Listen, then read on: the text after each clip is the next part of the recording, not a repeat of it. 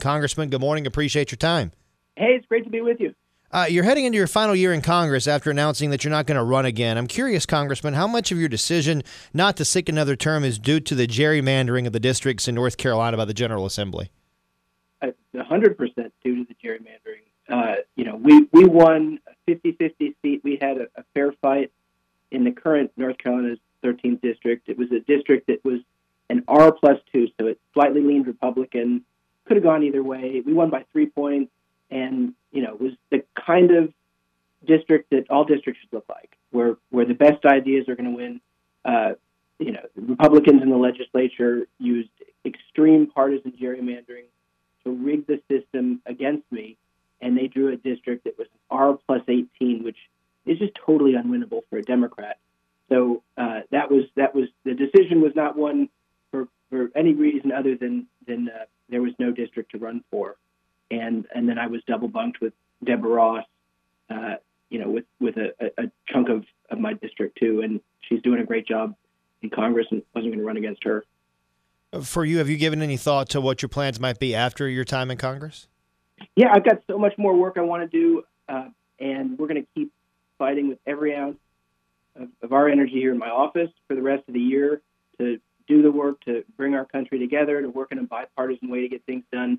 But in the next election in 2026, there's a Senate seat up, and that's one that could make a huge difference for our state. So we're focusing on the next election, and for this one, doing everything I can to help elect other like-minded Democrats.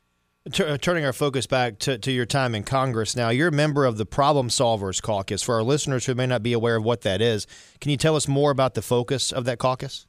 Yeah, it's a really great group in Washington. 32 Democrats, 32 Republicans. We're the only truly bipartisan group in Congress. We meet regularly and work on bipartisan legislation. And in this Congress, with Republicans having a narrow majority in the House, Democrats having a narrow majority in the Senate, the only way we're going to get things done is if we work together. So I've been focusing on doing the things that we need to do here in Washington to build bipartisan support for legislation so we can get it through the Congress, onto the president's desk, and signed into law. That's the whole point of what we're doing here. And the Problem Solvers Caucus is right at the center of it on all of these issues.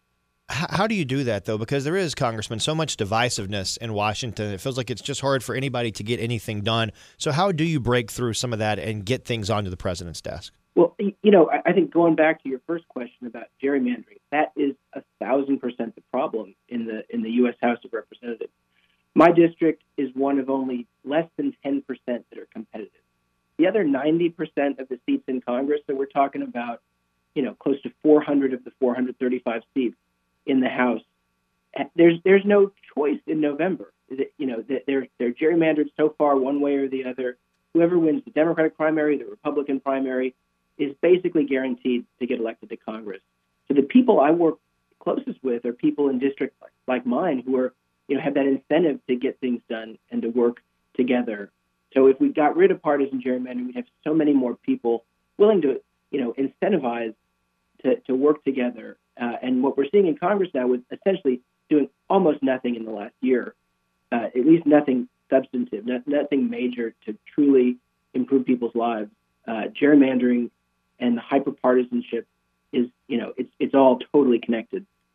As we mentioned, this is your last year in office in Congress. What are the biggest initiatives that you would like to accomplish in this next year that would help your constituents in North Carolina?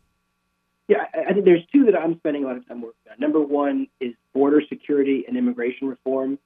The Senate had put together a deal that was a very fair and balanced deal. That the far left didn't like it, the far right didn't like it, but that's how you've got a good bill. And it looks like that's being scuttled today, which in the Senate, which is very disappointing. But we're going to keep working on these issues because we need to fix the broken immigration system, and we've got to secure our southern border. That's one of my top priorities. Also, I want to talk about democracy around the world.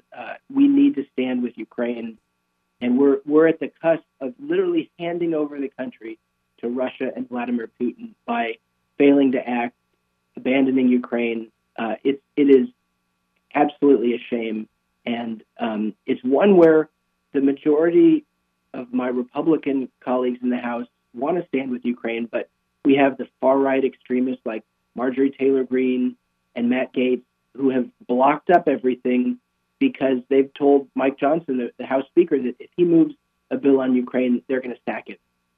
So, you essentially have just 10 or 20 of the most extreme Republicans running the show and preventing us from voting on legislation that stand with our friends and allies in Ukraine, Israel, Taiwan. These are incredibly important places in the world right now, and democracy is literally on the line here. I want to circle back to the Israel aid. You mentioned that. I'm also curious how the U.S. avoids getting drawn further into this conflict from your perspective, other than just giving aid to our allies. I think Israel certainly is on the front line of making sure that they don't come for us next, and that's certainly the goal of Hamas. It is destroying Israel and the United States. Hamas is a terrorist organization, an absolutely brutal terrorist organization. They killed over 1,200 Israelis, civilians, in a absolutely horrific attack in October. And the support, the aid that we give democracies like Israel and Ukraine is in our national security interest. We are putting that money to use for American jobs. And frankly, the question that is part of this is it's expensive. Foreign aid, standing with our allies, is expensive. But for the folks listening, I would like to tell them that if we fail to act and we hand over Ukraine or certainly Israel to their adversaries, the cost, at least in terms of Russia, will be 100 times greater, containing an aggressive Russia around the globe. They will not stop with Ukraine. They will continue moving through Eastern Europe, the Baltics, Poland, Georgia. That is absolutely what's on Putin's mind. And Israel is the only democracy in the Middle East. They're surrounded by enemies. We need to make sure they continue to remain an independent nation. I want to let you go with this thought, Congressman. Yesterday, Homeland Secretary Alejandro Mayorkas, the impeachment bid by House Republicans failed. Curious to get your thoughts on that and that failed impeachment effort. I think my Republican colleagues, Mike Johnson specifically, is just one of the worst vote counters. I can tell you one nice thing about my time in the state Senate. Phil Berger, who was the Republican leader of the Senate, never put a bill on the floor for a vote if he didn't have the votes. But continually, my Republican colleagues continue to lose these votes. They ought to get better at counting votes. But the Mayorkas impeachment was absolutely a sham impeachment effort, unprecedented in our country's history. He hadn't violated the law or committed a high crime or misdemeanor.